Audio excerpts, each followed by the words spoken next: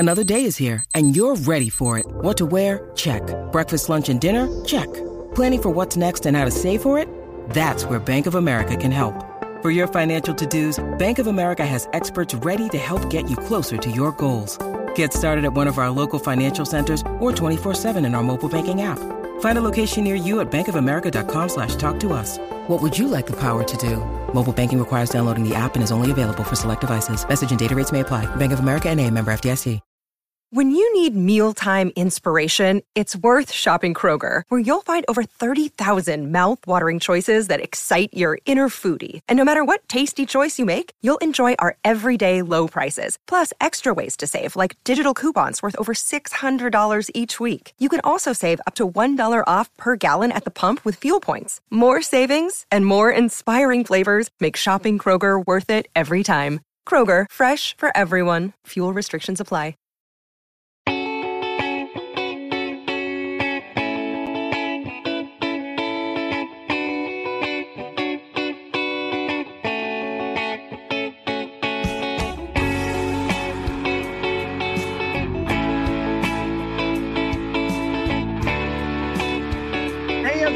Welcome to another Minnesota Vikings post-game show here on Purple Insider. Matthew Collar in the Purple Insider studios because with a 3% chance of the Vikings making the playoffs, I elected not to spend the Purple Insider budget to travel to Detroit. But since Dane Mizutani lives on the Pioneer Press's budget, you are in Detroit, Dane. Great to see you, buddy. And I'm just going to start out this way.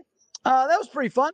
Yep. Everything that they needed to get accomplished got accomplished. Justin Jefferson, 1,000 yards, draft status as high as it could possibly be. And I didn't feel like I wasted 3 hours of my life watching a lot of pretty fun plays. Nick Mullins said, you know what? This could be the last game I play in the NFL. So let's go. Let's air it out, let it loose. And you know what? If I'm another team watching and my backup is incompetent, I might be like, well, actually, this Nick Mullins guy could kind of chuck it down the field a little bit. So it's very possible that he might have saved just even his chances of continuing his career in the NFL. And those are pretty much all the takeaways that I had. Dane, we got what we expected from the defense. We kind of got what we expected from the Lions defense. They threw to an offensive lineman, which I also figured that they would do. And they did absolutely nothing to hurt themselves for where they stand in the draft, which as we are recording this right now is in 10th place, which I'm going to say this, Dane, as much as we ranted last week and went off about how they should have tanked, which was all true. Competitive rebuild season, finishing with 7 wins, a top 10 draft pick, maybe if that's where they officially finish it off. And a lot of players developed over the years. Not a terrible outcome. So what's your feeling on today's ball game?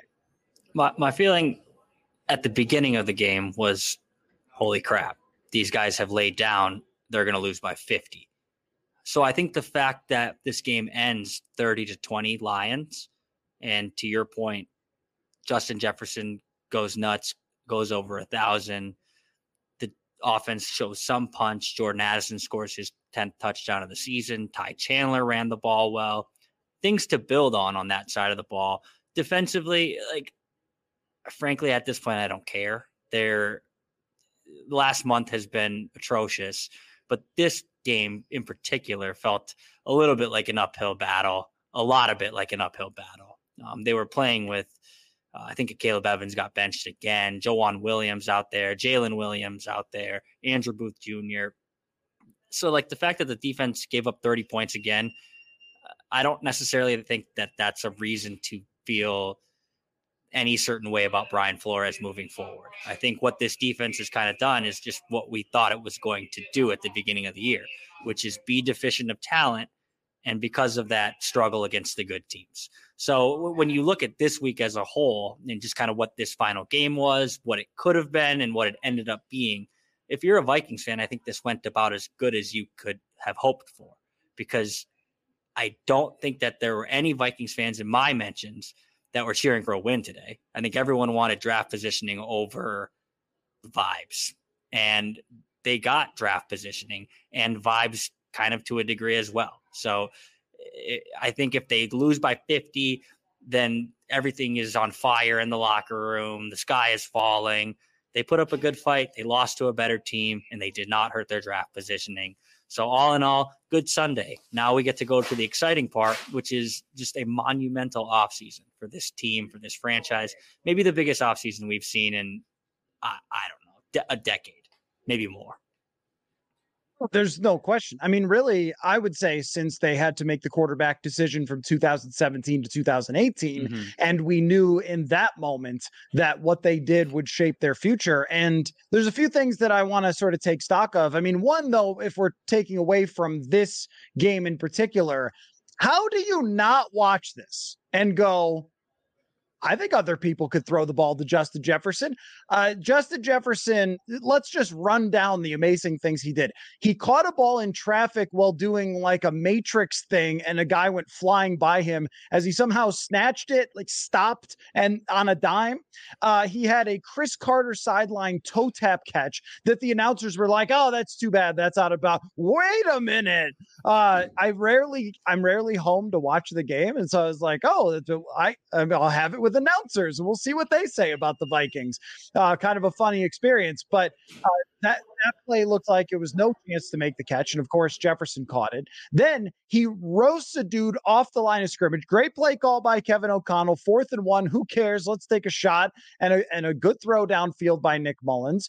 And then there's another one toward the end of the game before the interception that put it on ice, where the throw is clearly back behind him. And he just reaches back and snatches that like it is no problem whatsoever.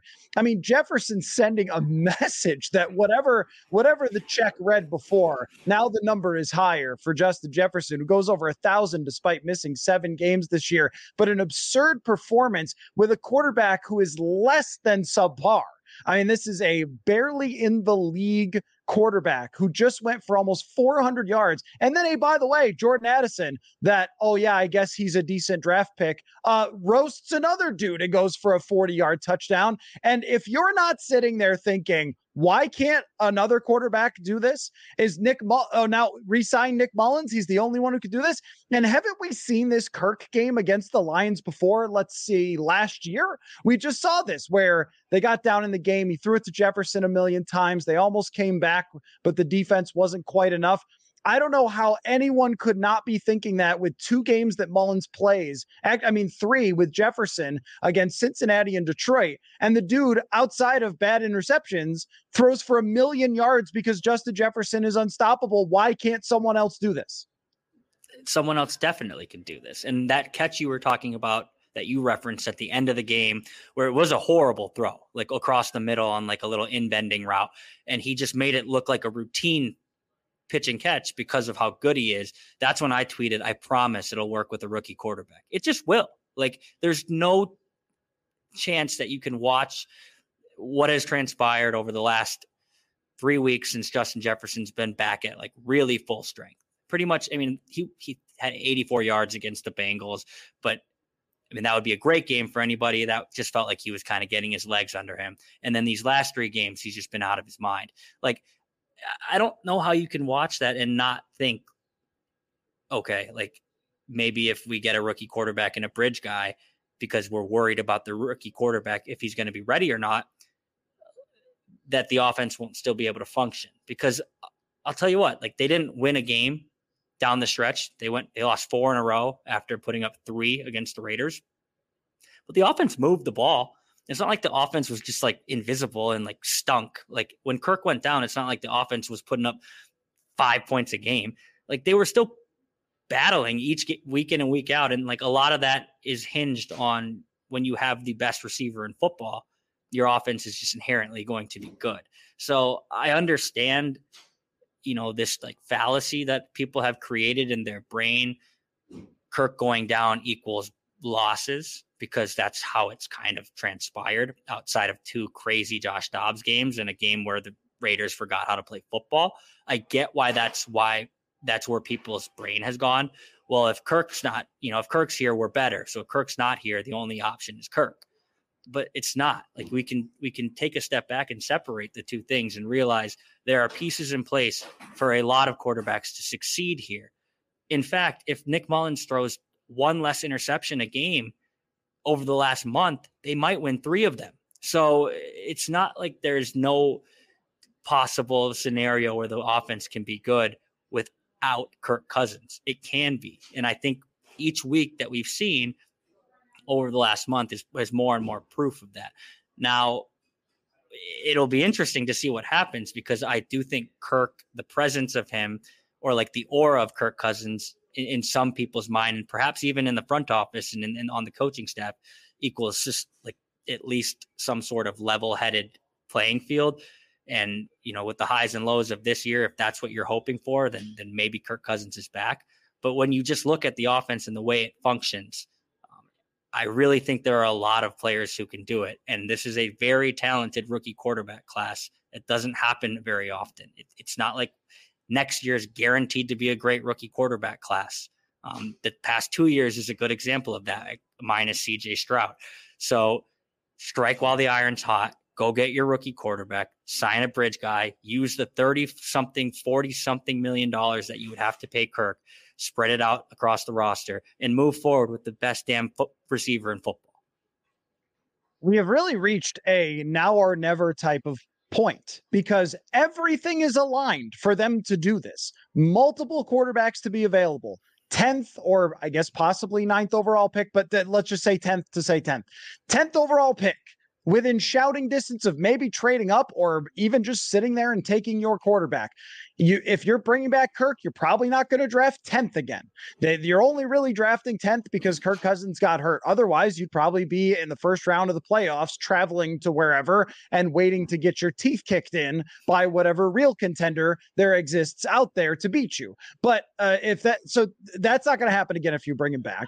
And the draft class, as you mentioned, last year there were 3 guys, and they were all too high up in the draft for the Vikings to be able to trade up, and et cetera, all the other reasons that you don't do this. Not only that, but in the past, it was bring back Kirk because we have a win now roster with a bunch of veterans. You do not have a win now roster with a bunch of veterans. The roster is extremely in transition, and it started to become more and more clear as we went along just how much in transition it is. They do not have a solid secondary. We don't know if Jordan Hicks is coming back. We don't know if Danielle Hunter is coming back. He added on 1 more sack just to up that price ever so slightly more. 16 and a half sacks gets you a lot of interest in the National Football League and free agency. So are they going to be able to bring him back? That's very hard to say. And now you're looking at revamping an entire defensive line, still adding to a secondary, adding to the linebacker core. I mean, there's so much to be done here. It all lines up, and it aligns with what they set out to do from the beginning, which was to competitive themselves in the first year and then rebuild after that. And it's like, here you are. If you're not doing it now, then I guess Kirk Cousins is the quarterback until 2040. Like I've gotten to the point where I just see absolutely no reason whatsoever, no argument whatsoever. And today's defensive performance, which now marks 3 straight where they just got destroyed on defense by the Bengals, by the Pack. Oh, actually 4 straight. The Bengals in the fourth quarter. And then, so these last 4 games showed all the weaknesses that they have on the defensive side. Whenever they played another team that was remotely good on offense, they crushed them. And when they played a team that was really good on offense, the Lions, they really crushed them, as they did today, throwing 70-yard passes to Amon-Ra St. Brown. You're not close as a defense to being competitive. So if you thought you were because Brian Flores squeezed out some good performances out of not a lot of talent, I mean, I just don't know what to tell you if you think that that you can rely on the defensive coordinator to just save your ass by having a bad defense.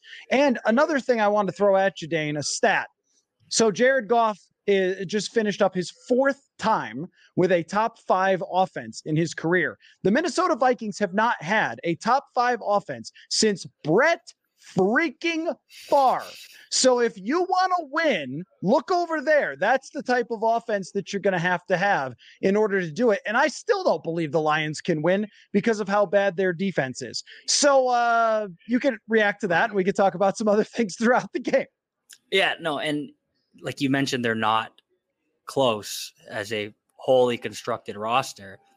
And I mean, let's just keep piling on, because why not? Like, the reason they're not close, the reason that you lack depth, the reason that you lack impact players on the defensive side of the ball outside of Daniil Hunter and Josh Metellus sometimes now, is because you're paying the quarterback so much money. It's because that man is taking up so much of the salary cap, and you just can't have both. Like, that's why a lot of these teams that ascend with a rookie quarterback where they can build the roster.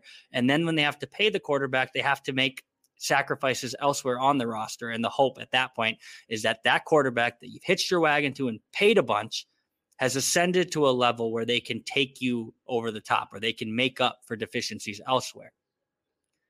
That is not what we have here.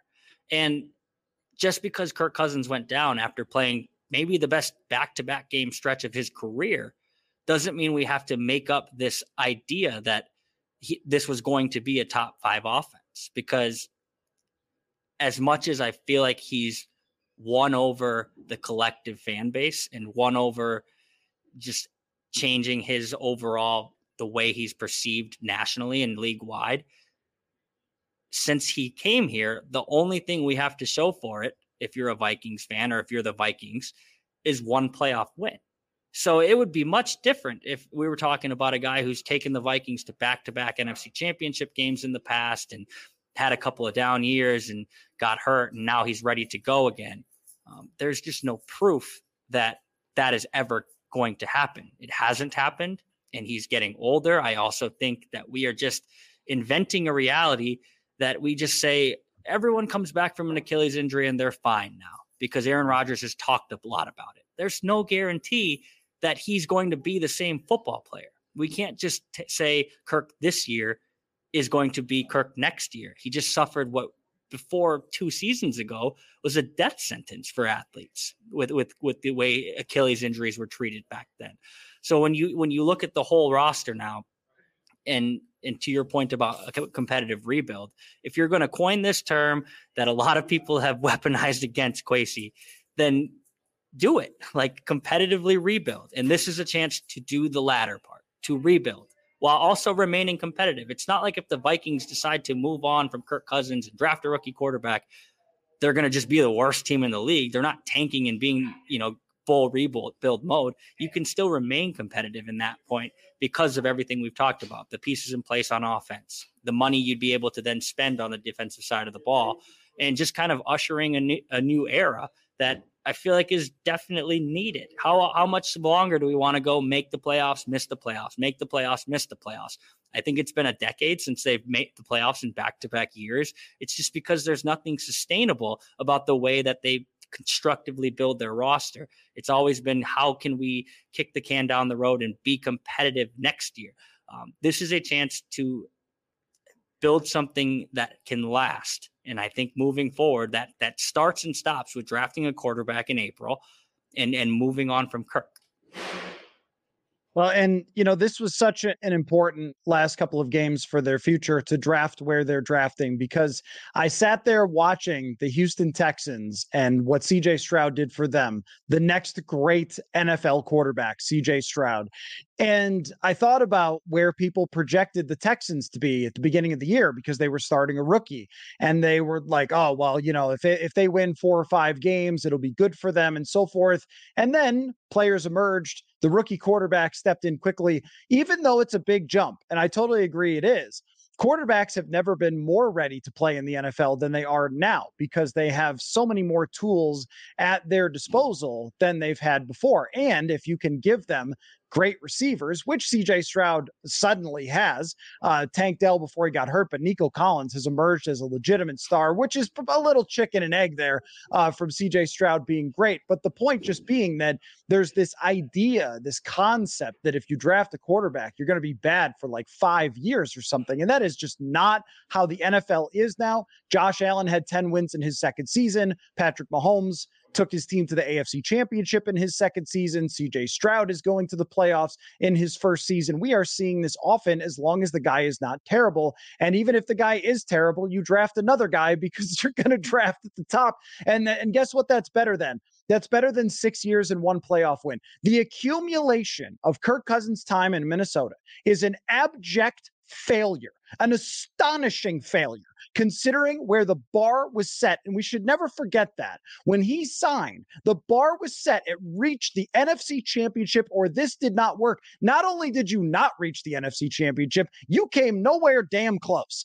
And this year, they were 4-4. And I agree, Kirk played 2 good games. They were not the best 2 games of his career. We saw him do that about 50 times during his time here because he's a very good quarterback. But the thing is, that we don't cover the Kirk Cousinses. We cover the Minnesota Vikings. So if we're talking about them as a franchise since Kirk got here, it hasn't come close to a success, not even in the ballpark of a success. This team has 2 playoff wins since Favre left, which ranks 22nd in the NFL. And we're talking about bringing back a guy who came nowhere freaking close. Are you serious? This shouldn't even be a discussion.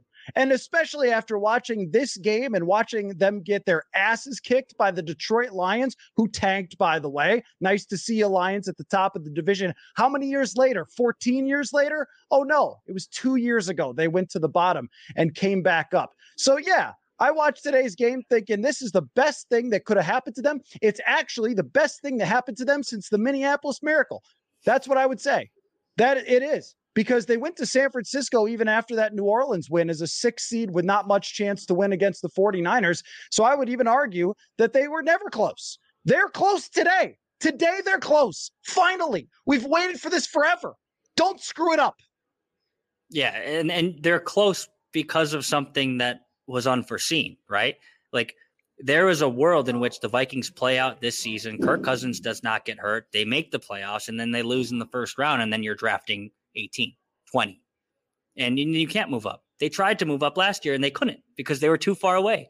Now, because of something that was very unfortunate, you have a chance to kind of move forward in a way that wouldn't have existed before because you're constantly stuck in this loop of wanting to squeak into the playoffs if you can and see what happens. But like seeing what happens it's not hockey. Like, it's not just random. Like, generally speaking, the best quarterbacks win in the playoff time, or the best constructed roster, top to bottom, with great quarterback play wins. The Vikings have neither. Heading into this season fully healthy, they had neither. They had a quarterback who was very good and a roster that had many holes. Now that quarterback goes down. You lose a handful of games. You probably could have lost 2 more if not for Josh Dobbs mania. And then you'd be really talking about maybe a top 5 pick. But we've already went over. They did not decide to tank when they should have. Now either they're going to have to pay Danielle Hunter a lot of money coming up here or watch him walk away for nothing and then have devoid of complete star on defense. But the net positive or the net result of this year is that you got to the next level of team building in a way that now you have draft capital that you did not previously have at any point in the Kirk Cousins era. You are now nearing the top 10. We'll see how the last 2 games play out with the Chicago Bears and the Las Vegas Raiders. But if you can draft a quarterback in the top 10, you just have a better chance of that guy hitting. And you need to just move on and move forward from what you said has been, by and large, a failure. When you come off of Case Keenum, sign Kirk Cousins, expect to move forward and go to the Super Bowl, you haven't come close, and you're not any closer if you bring back Kirk Cousins next year. And look, here's my thing too. It's not, of course, like it's not Kirk Cousins' fault he got hurt this year, but they were never a Super Bowl contender to begin with. And we saw why toward the end of the season that the defense was not going to hold up, especially if they had a couple of injuries. Plus that game that Nick Mullins had, I've seen Kirk Cousins have it before. I mean, where they put up a bunch of yards and they're losing and they don't have a strong enough team to play with somebody who's actually good. And that's where you're trying to go. And I guess I would say throughout this season, what we ended up with and what I'll remember it for, and I'm trying to compile snark for later, is that Kwesi Adolfo-Mensah put a team on the field that was not going to be good enough to win the Super Bowl and more or less acknowledged that in July when we had a lot of conversations with him about where they stood as a franchise. He laid out a clear plan to succeed from the old players to the new players, which they are in the process of doing this year. Now, it hasn't all gone right along the way, although I would say that Jordan Addison pick is pretty freaking valuable toward the future. So that was a good one. But if they can get from point A to point B, start with a 13-win season and finish this year by the time we reach the draft and walk a quarterback up to that stage, it will be a massive success to that point. That doesn't mean it is a success because that will be determined in the future, but it will mean that the plan that they laid out when they hired them to be different from Rick Spielman, to be different from Mike Zimmer, will have absolutely come to fruition. And I did want to circle back on this point after today's game, because keep in mind, the Lions were not screwing around. They were trying to win this game so much that they got two of their key players hurt. I would not have necessarily been in that camp of playing all the starters if I was Dan Campbell, but that's Dan Campbell. He's going to bite kneecaps and play his starters and so forth and be intense the way that he is. But the point is they put up the type of yards through the air against a team that was really trying to win this football game. And they did it a couple weeks ago, putting up all the yardage. And they did it against Cincinnati, moving the football consistently. And really only Green Bay, when they started a guy who was way in over his head, did they not move the football. And there is a reason why Kevin O'Connell believes in himself so much, because he designed this offense for awesome wide receivers. And when they're healthy, it's awesome. And that is what it is. And to me, that should give you all the confidence in the world to go out and get somebody else. But I just wanted to make that point that by expected points added through the pass, there is only one team that is 16th or higher that lost its quarterback this year, and it's the Vikings. And then today, they just added to that by a ton by putting up all these yards. So they very well may finish in the top 15 of passing expected points added while playing four different quarterbacks throughout this year. And as Justin Jefferson's running wide open, as Jordan Addison's running wide open for touchdowns, I mean, this is why the man believes in himself. Should he have adjusted his offense at times? Probably. Could they get a screen off? Can we just take every trick play, put it in a rocket ship, and shoot it directly at the sun? Absolutely. But all those critiques, then you watch this game and you go, you know what? Those receivers are pretty open, actually. So I think we get it, though. Like, because this is what he's been under fire the most through this year. But how do you not watch this game and go, that's why the man thinks his offense works, is because he can get these receivers open, even for Nick Mullins. Yeah, it does work. And it showed up many times, but today is a good example. Like late in the game, or right when halftime turns, and I think Montgomery scored a touchdown, and it was a two touchdown game at that point. You're thinking it's over. And the reason the Vikings were able to mount this comeback today was because, I mean, Nick Mullins didn't really even have to make a read. It was like, oh, there's a guy open downfield. I should just throw it. He did it on a long completion to Jefferson before the 38-yard touchdown, and then he obviously did it to Jefferson on the touchdown itself. And then on the next possession, found Jordan Addison for a 42-yard touchdown.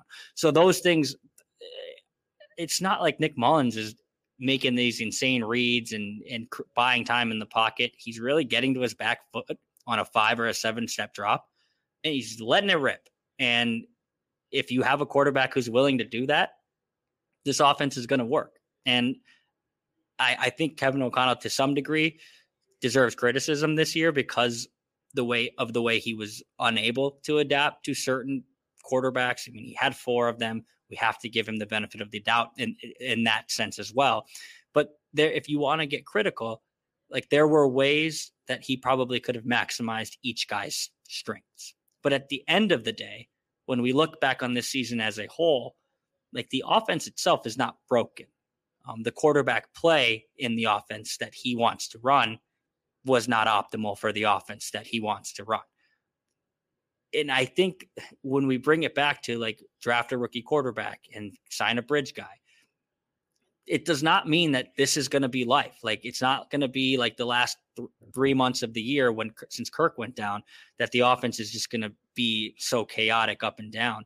Like if you were taking a quarterback, you're assuming that they will assimilate to the offense that Kirk or that Kevin O'Connell wants to run, an offense that we're seeing week in, week out can work in certain scenarios with the right person running the show. So Nick Mullins threw for 396 yards today. I mean, he threw for 411 2 weeks ago against the Detroit Lions. And there's a chance Nick Mullins is not on an NFL roster next year. If that doesn't say everything that needs to be said, about this offense and where it could go. I don't know. I don't know what else proof we need. I get it. People have been frustrated with certain play calls in certain moments. I hate running a reverse to Justin Jefferson where it looked like he was going to throw the ball on the goal line after he had just dusted a guy in space. I hate that. I agree. I get these on a micro level. He deserves criticism for his play calling, but on a macro level, the play calling works. Like there are people open. I mean, you even go back and watch the game last week. And this is no disrespect to Jaren Hall. I don't think he should have been put in that position. First play of the game, Justin Jefferson's running wide open over the middle against nobody. And Jaren Hall decides to tuck it and run. The offense is there. Kevin O'Connell is not a bad play caller like everyone wants to say he is. There are moments where he calls bad plays, for sure. There are moments when he gets too cute, for sure. But the structure is in place for this offense to ascend moving forward. There are weapons. There is a scheme that does work. They just need the right guy under center or in the shotgun. And that right guy does not have to be a guy who's going to be 36 coming off an Achilles who has only won one playoff game since you signed him to an unprecedented, fully guaranteed contract. It can be a young guy that helps you move towards the future and kind of move past what we now can agree, your words, abject failure.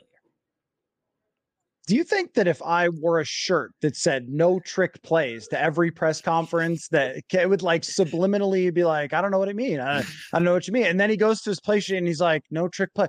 That was it. Matt was right. No trick plays. You don't need trick plays when you have Justin Jefferson. They tried that BS with having him run/throw the ball against Cincinnati in the red zone too. They tried having Dalvin Cook throw the ball. Why do you want other players to throw the ball when you have Justin Jefferson? Throw him the ball every damn time.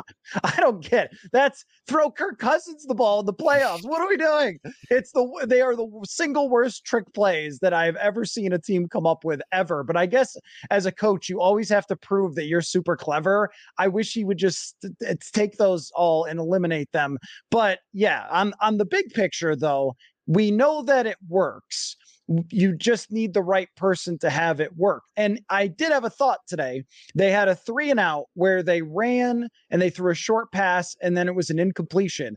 And I thought, was that what you wanted? I mean, was that like you could play that way if you wanted to? So you have two choices when your quarterback is bad, which would be to try to play as conservative as possible, punt and play defense, which they would not be able to do. Or you can just try to have the guy air it all out and deal with the fact that he's going to take 4 sacks and throw 2 interceptions because that's life. It's like the reason why nobody could win with Jameis Winston is the same exact thing with Nick Mullins. He just throws it harder. But it was the same problem where it was launch it down the field, because if you try to play check down football with Jameis Winston, you're just going to fail because he can't do it anyway. So I understood. I think that there's a difference between critiques and suggestions and then saying this guy can't call plays, because it's clear they've had a lot more success with probably one of the 10 worst backups in the league. Maybe that's being generous. If you're talking about the number 2 quarterbacks, I guarantee when people get to July and they rank the backups, I'm sure you could go back and look. Nick Mullins is not in the top half of the league for backup quarterbacks. And I would agree with that. And yet they were still able to get an explosive passing game going. There was something else I wanted to talk about today where the broadcast, see, this is where you do get a little bit of broadcast stuff that maybe you can't see always from the press box. And so early in the game, Justin Jefferson, very unhappy fella, pretty teed. He was talking back and forth with the Lions. And then, Johnny Munt, the great Johnny Munt story of the last couple of weeks. He needs to block Aiden Hutchinson on that play that's a pitch to Jefferson because he almost got Jefferson murdered.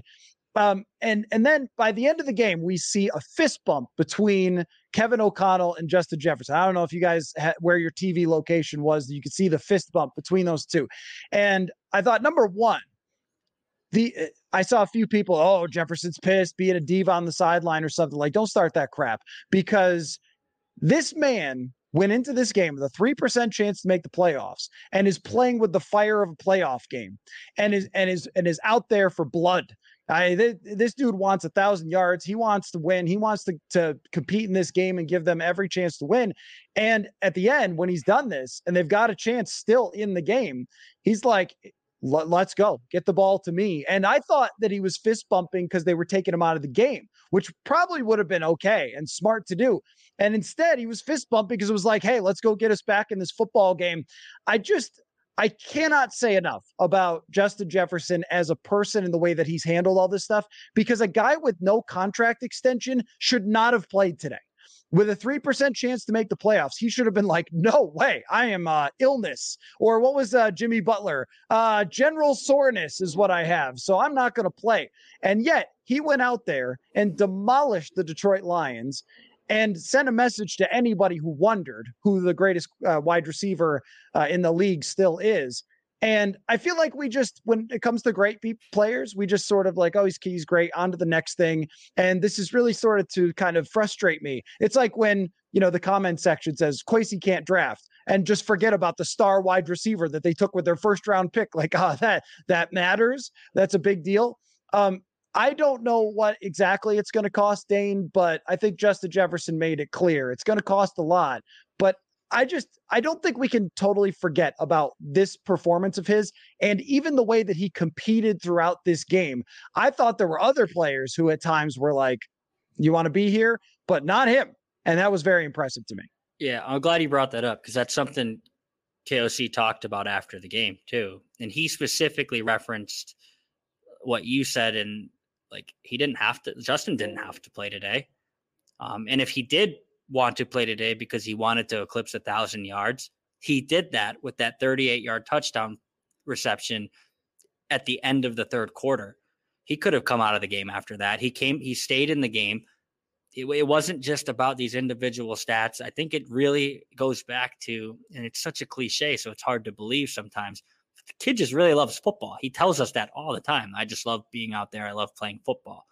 And when you see him go out today and post 12 catches for 192 and a touchdown and clear 1,000 yards, which he made very clear was a goal, and then not take his helmet off, sit on the bench and say, I'm done, but go back in and put his body on the line and make these contested catches over the middle and put himself honestly at risk to get after. If I got hit as hard as Justin Jefferson did against the Las Vegas Raiders, I would never think about putting my body at risk again. It doesn't even cross his mind. And the fact that he was able to accomplish his individual goal, which he's always made clear, like the individual goals are very, very secondary to the team goals, but he did want to reach 1,000. The fact that he was able to go back on the field, or willing to go back on the field after that, does speak to his competitiveness and his drive and just the type of person he is.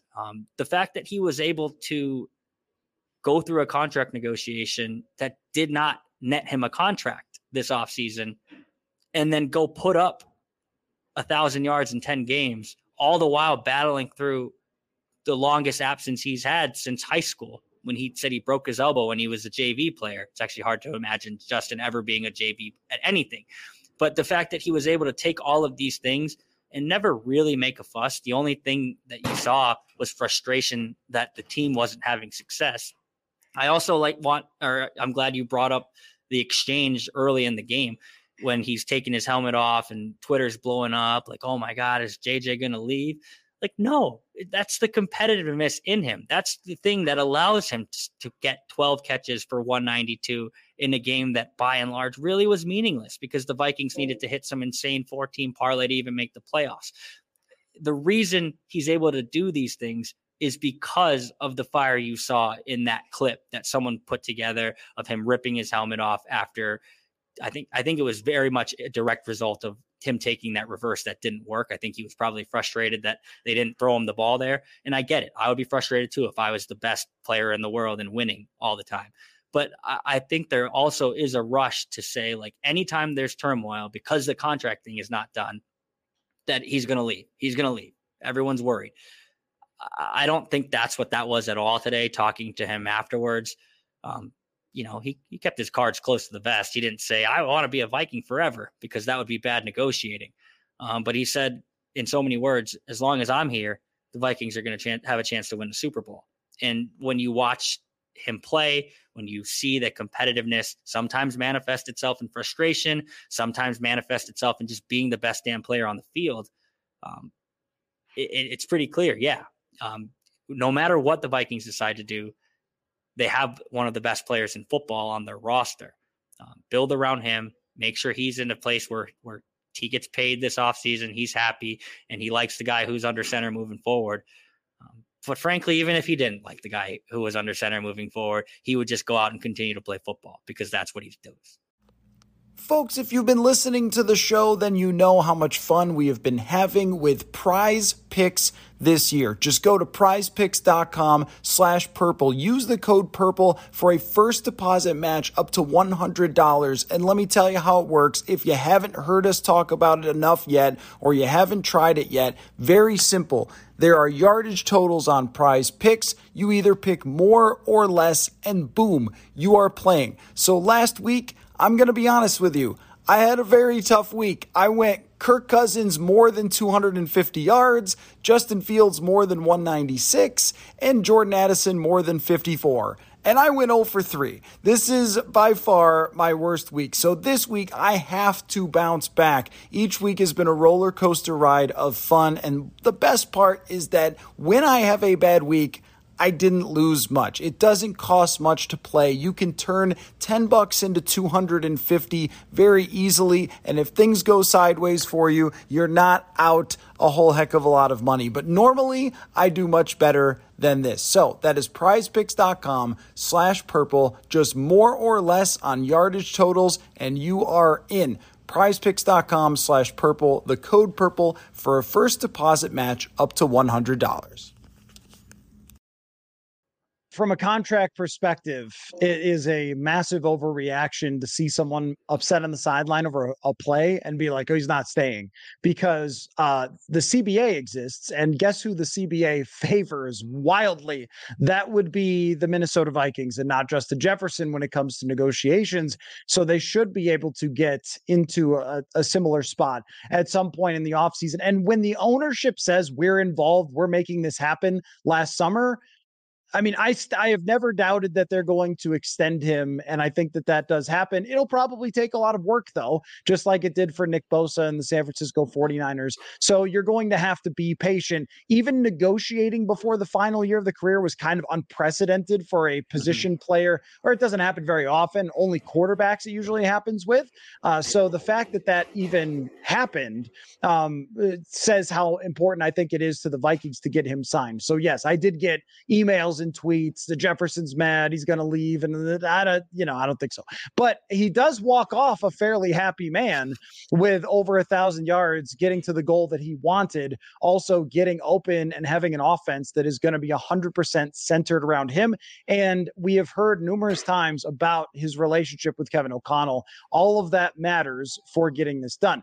Now, I want to talk about just a couple other things that kind of stuck out to me throughout this game.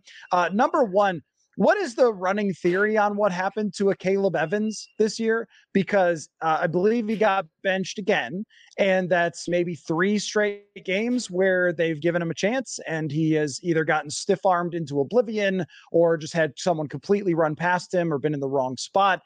He was on a pretty good path throughout the middle of the year, but I guess I just think, Dane, the one of the themes of this year was that players who were given more opportunity than their talent probably justifies. Alexander Madison, KJ Osborne, Caleb Evans, throughout the season had their moments, but always in the larger sample, it kind of got revealed. Is that what you think, or is there something else with Caleb Evans?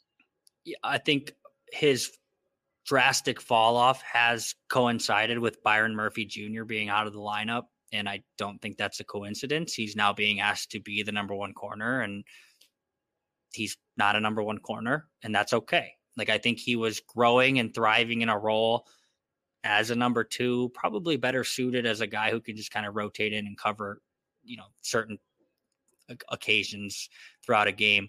I think it's important to remember that, like, this was not a guy that we really even thought was going to contribute. And last year he had a really good rookie season, and he was building towards something in his sophomore season. I think what we've seen over the last 3 weeks, though, is just like someone getting the yips, and we see it across different sports. Chuck Knobloch forgot how to throw to first base. People forget how to putt. It just sometimes it just goes. It's a confidence thing. It's questioning everything you're doing on the field as it's happening in real time, and then going to the sideline and thinking about all those mistakes, and then going back on the field and having it all happen again because you're thinking about the mistake you made the previous time that you were on the field.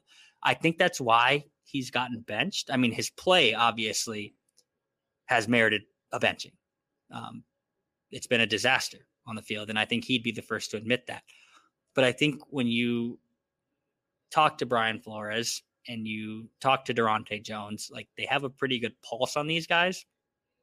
And I think if they believed that Caleb Evans was just going to use that time he got beat as fuel for his fire and go out and be better because of it, they would have left him in the game, regardless of how bad he was playing. I think they know this kid gets down on himself. He loses his confidence, and we can't play with him right now. I don't think it's all lost for Caleb Evans. I think that we can kind of look at this 3-game. It's really been the last 3 games where he's just been really, really bad. We can look at this 3-game sample size and say, all right, if he can improve next season, or if he can go into next season feeling better about himself, more confident, there's a chance, like, guys get the yips and they never get it back. There's a chance this could be it for him. And that's very much a reality. But I think that's a bit of an overreaction on a 3-game, pretty small sample size, with a guy who's clearly just battling confidence issues. I don't think it's lost for him, but I think this season ending is such a good thing for him, because I don't think he really should go out and play more football. I think if they were going to the playoffs next week, it would just be another case of Caleb Evans getting torched on the outside. It was the 70-yard touchdown to Amon-Ra St. Brown after Jefferson hauls in that 38-yard touchdown. You think, are the Vikings going to make this a game? And then 2 plays later, the Lions score a 70-yard touchdown. The game's pretty much over. Caleb Evans got beat on that route and then kind of just gave up on the play and then just got trucked into the end zone. I think that's just a confidence thing. I think at that point, you're just thinking, like, I screwed up again. I'm the worst. And I think we've seen that. I understand being a fan is being passionate and hating anyone who makes a mistake. But I mean, I guarantee you that kid hates his mistake more than you hate that he made it, Vikings Twitter. So I don't think it's all lost for him, but it has been a significant decline. And really, for someone who was building towards something pretty good, I think, this year. So yeah, it's pretty jarring to see. Yeah, it is. I think that corners go through stuff like this a lot, where, depends on matchups, depends on quarterbacks. And that's where the story of the defense lies to me, is every time they played a good quarterback, they lost and had a bad game. And every time they played a bad quarterback, they did fine. And actually, weirdly, both applied to Jordan Love. But with the Caleb Evans, they were playing some pretty good receivers over these last few weeks. That it was a problem. But also, this is sort of the point that always draws back to the same thing. You have a bunch of guys who probably can play in the league, but you don't have difference makers on defense. And where are you going to find them? So you could spend the 10th overall draft pick on an edge rusher and extend your expensive quarterback and still need game-changing linebacker, game-changing safety to replace Harrison Smith, game-changing cornerback to shut down top players, game-changing defensive tackle. And that's only if you hit on that guy. One of the weirdest things is that we act like quarterback is the only thing you don't hit on. And like, wait, what if you don't hit on the defensive lineman that you draft? It's not safer. It's not safer. It just feels worse if you miss on the quarterback, but it's not a safer pick to take anybody else. But it always draws back to, can a Caleb Evans play in the NFL? Yes, he can. Can you rely on a Caleb Evans to play against Amon-Ra St. Brown? Absolutely not. Over 50, 60 snaps? No, you can't, because he's just not good enough. And that's okay, because you need depth, but also depth is kind of the point too about this defense. It's not just game changers for the starters. That would be fine if everybody stayed healthy all the time, but that's not ever what happens. Caleb Evans should be a guy that when the other guy gets hurt, you could bring in and you'd be like, you know what? You feel pretty good about him. Yeah, I'll give you an example. The 2017 defensive line, Everson Griffin got hurt for one game and Brian Robinson came in. Like, okay, there's a really good player that is replacing your excellent and great player. So it's not just the starting lineup, it's the whole thing that needs to be under construction. The offensive line is going to need some work at the left guard position. We saw how the backups looked there today. I wouldn't say it was a great performance. I also wanted to talk to you, though, about Ty Chandler and whether we think that Ty Chandler has made a case to start next season as RB1, because, well, you pointed out that they ran 3 times in a row. They did not do that again after running 3 times in a row. 12 runs, a very nice round 69 yards today, 5.8 yards per carry, and also out of the backfield had a couple of catches as well. I thought it was a really great game for Ty Chandler. And if we go back through it, didn't play well against the Lions, didn't have any opportunity against the Packers, but had the first Lions game, but had several games where he was a breakout player. He ran around people, he ran past people, he ran through people. I don't know if it's quite enough to put the RB1 tag, but like sort of quietly, Ty Chandler had another really good game today that makes you think, okay, this guy can really play and can be a part of your future. Yeah, and I think he should be RB1 next year. I don't know if he is the prototypical RB1 in the sense of like a game changer at that position. But I think when you look at the way the roster is built and the way the money is going to have to be dispersed, you can't spend money, dollars, or draft capital on a running back next year. You have too many holes elsewhere. And you have a guy who can do it pretty well in Ty Chandler. Now, maybe if he starts next year as RB1, which I think he absolutely should, I don't think we need to do the Alexander Mattison experiment anymore. And I think it's good that the Vikings have really started to just transition forward with Ty Chandler as the guy. At points, I was hesitant and wondered if they were going to do that at all because they seemed so loyal to Alexander Mattison. But it seems to be pretty clear now that they understand one guy is much better than the other with the ball in his hands. Is he going to be someone who makes you right when you're wrong consistently? Like, I don't know. Right now, I see Ty Chandler as a running back who, if it's there, he's going to hit the hole with ferocity and he's going to get a ton of yards or as many yards as he can. And he's not going to be slow about anything he does on the football field. And that, I think, is an important quality to have in a running back. And I think just judging on what we've seen him do with the more opportunities he's gotten, he definitely deserves the opportunity to build on that moving forward. And I think if you make him your running back one next year and bring in another guy or draft another guy late in the draft, not early. We cannot spend high draft capital on a running back ever, really. Like not just this year. Like I think using any of the first 3 round picks on a running back unless they're an absolute game changer is always going to be a mistake. But if you don't feel good about Alexander Mattison moving forward and you want to bring someone in who you think can help Ty Chandler next year, Ty Chandler should still be the guy.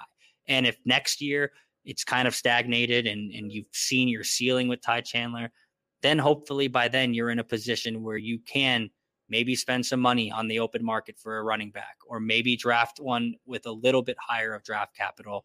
Though, again, I would caution against doing that. There are tons of running backs that just pop who are 5th, 6th round picks. Isaiah Pacheco is a 7th round pick. So, yeah, long-windedly, yes, Ty Chandler should get a chance to be RB1 next year. I don't know if he's going to be someone who ascends to being one of the better running backs in the league. But frankly, at that position now, at this day and age, it doesn't matter. If he can give you 3 solid years and then you just move on before you have to pay him, that's fine too. And I think he's earned that right. He is by far the best option they have in the backfield currently, and I think he will be next year as well. I think he did a really good job of leaving a lasting impression in this game, running kind of with his hair on fire today. Mm-hmm. But just, I mean, everything looks fast with him and also looks strong with him. And that to me, that combination is going to get you pretty far. And then there's obviously some details that still need to be worked out. But you know what? Alexander Madison completely missed the block today. And we just assume because he's a veteran, because everybody likes him, that he's got the blocking all figured out. There's like 3 or 4 game-changing pass blocking running backs in the league. Everybody else struggles with it. That's just reality. I think that it was more based on perception than it was reality, with him being like the guy who gets it all and everything else. I'm not saying Chandler didn't get stuff wrong, that sometimes actually was quite funny to watch back on tape, but the actual impact of that versus being the solid guy, I think was less than what the coaching staff believed. And we should have seen more Ty Chandler. And I'm perfectly fine with him going as the RB1 into next year, with obviously another addition, but a really good way to end the season for him. Speaking of ending the season, our last reaction after a game of this year, and it won't be until the preseason next year in August when you and I get together following a game. So, your final thoughts on the 2023 season as it comes to a close, Dane Mizutani. I think Justin Jefferson described it best last week when he called it a roller coaster, because it really was. And the fact that it was such a roller coaster, but it never really left the field, if you know what I mean. Like, the roller coaster of this season was very much confined to the football field, which is a good thing. We've seen seasons in the past where guys are getting arrested. The home stadium is literally collapsing beneath it. This was one of those seasons. I think we said we classified it as that a couple of months ago when it said it feels like one of those seasons. It definitely was one of those seasons, but not to the same degree. So I think when we look back on this season as a whole, we'll remember it as the weird one where everyone got hurt and Josh Dobbs was amazing for 2 games. And hopefully we also remember it for the year that allowed them to move forward and draft a quarterback of the future that I hope we're talking about 5-10 years from now as the guy that is leading the Vikings forward. If that's what this season, the ups, the downs, the constant who's going to be the quarterback, if that's what all this was for, I think it was good. If what all of it was for was walking it back with Kirk Cousins, then I really think it was a lost year. I respect also that you have fought through whatever closet you're in and the noises that have been around you through this post-game press conference. But luckily for I guarantee it's much louder where you are than what we hear. So I just wanted to say that you've been battling through that, and great job doing so. I would say this. It was a extremely challenging year to talk about, because you could always see the light at the end of the tunnel, which was a top 10 draft pick. And depending on how today's results go, I think it could go up to 9, right? Or maybe not 8, but probably 9. Anyway, so it was really hard to talk about, because from the very beginning, from the 0-3 start, we had a sense this team's just not good enough to really compete, and that a competitive rebuild season is harder than you think. It's easy to say, and when we get to the end, we're like, oh, okay, draft, here we go. This is exciting. But along the way, there's a lot of frustrating moments. And it's always funny to look back and think, if this happened or that happened, if they didn't fumble, if this guy didn't get hurt, it is one of the seasons that in a bubble has a ton of what ifs, but not a whole lot of what ifs in the big picture to me, because I think I already knew what the answer was going to be. So we battled with, how do we critique this? How do we analyze this? Who do we criticize and when? Who do we praise? Do we start talking about Dobbs as the future bridge quarterback? Are we getting too ahead of ourselves? Should they start Jaron Hall? It was the hardest to pin down, because we had gotten so good at analyzing every single thing that Kirk Cousins did in the context of this team, that it was a different territory, and it was a slog for fans, is the way that I'll think of it. It was a real grind. But one thing I want to say is they got to the point they needed to get to. And also, Kevin O'Connell led this team through all of the things that they went through this year on the field, injuries, fumbles, everything else, without going crazy. And that is a big bonus, because we have seen coaches in the past Mike Zimmer in 2021 absolutely lost his mind at the end, and he was ready to throw any person under the bus who came near him. And that ultimately, along with strife with the general manager, was the reason that he lost his job. I don't even think it was because of the 8-9 season. It was more of just that the situation was so toxic, you couldn't go forward with it. I don't feel this is a toxic situation or this is a team that has no leadership. And they played today like they really wanted to win, but just didn't have the horses. I thought that said a lot about where they stood, because you're right. Early in the game, I'm thinking 50. I'm thinking Dan Campbell just keeps laying it on them, like the Atlanta Falcons with a bad coach, where they fell apart and got destroyed. So, I think that there are things you could take out of this. There are lessons Kevin O'Connell can learn. There is a situation that is a perfect storm to take your franchise to a different place. And ultimately, if I offered all Vikings fans, hey, at the end of the season, don't watch a thing. It's like if you went to sleep on the NFL, if you traveled to a place with no internet and then came back and missed the season, and you say, hey, so what happened? I'd be like, oh, let's not talk about it. But you have a top 10 pick and this, and this. Jordan Addison's great and your coach survived and everything else. I think you'd be like, okay, well, it's all right. Well, that sounds okay. It was not okay along the way. There was sneaks that didn't work, and there was injuries and all sorts of crazy stuff that happened. But it's all, to me, whether this is a success is what happens next. Because this season, if you don't make the most of what this season has given you by losing, what the NFL rules give you by losing, then you failed.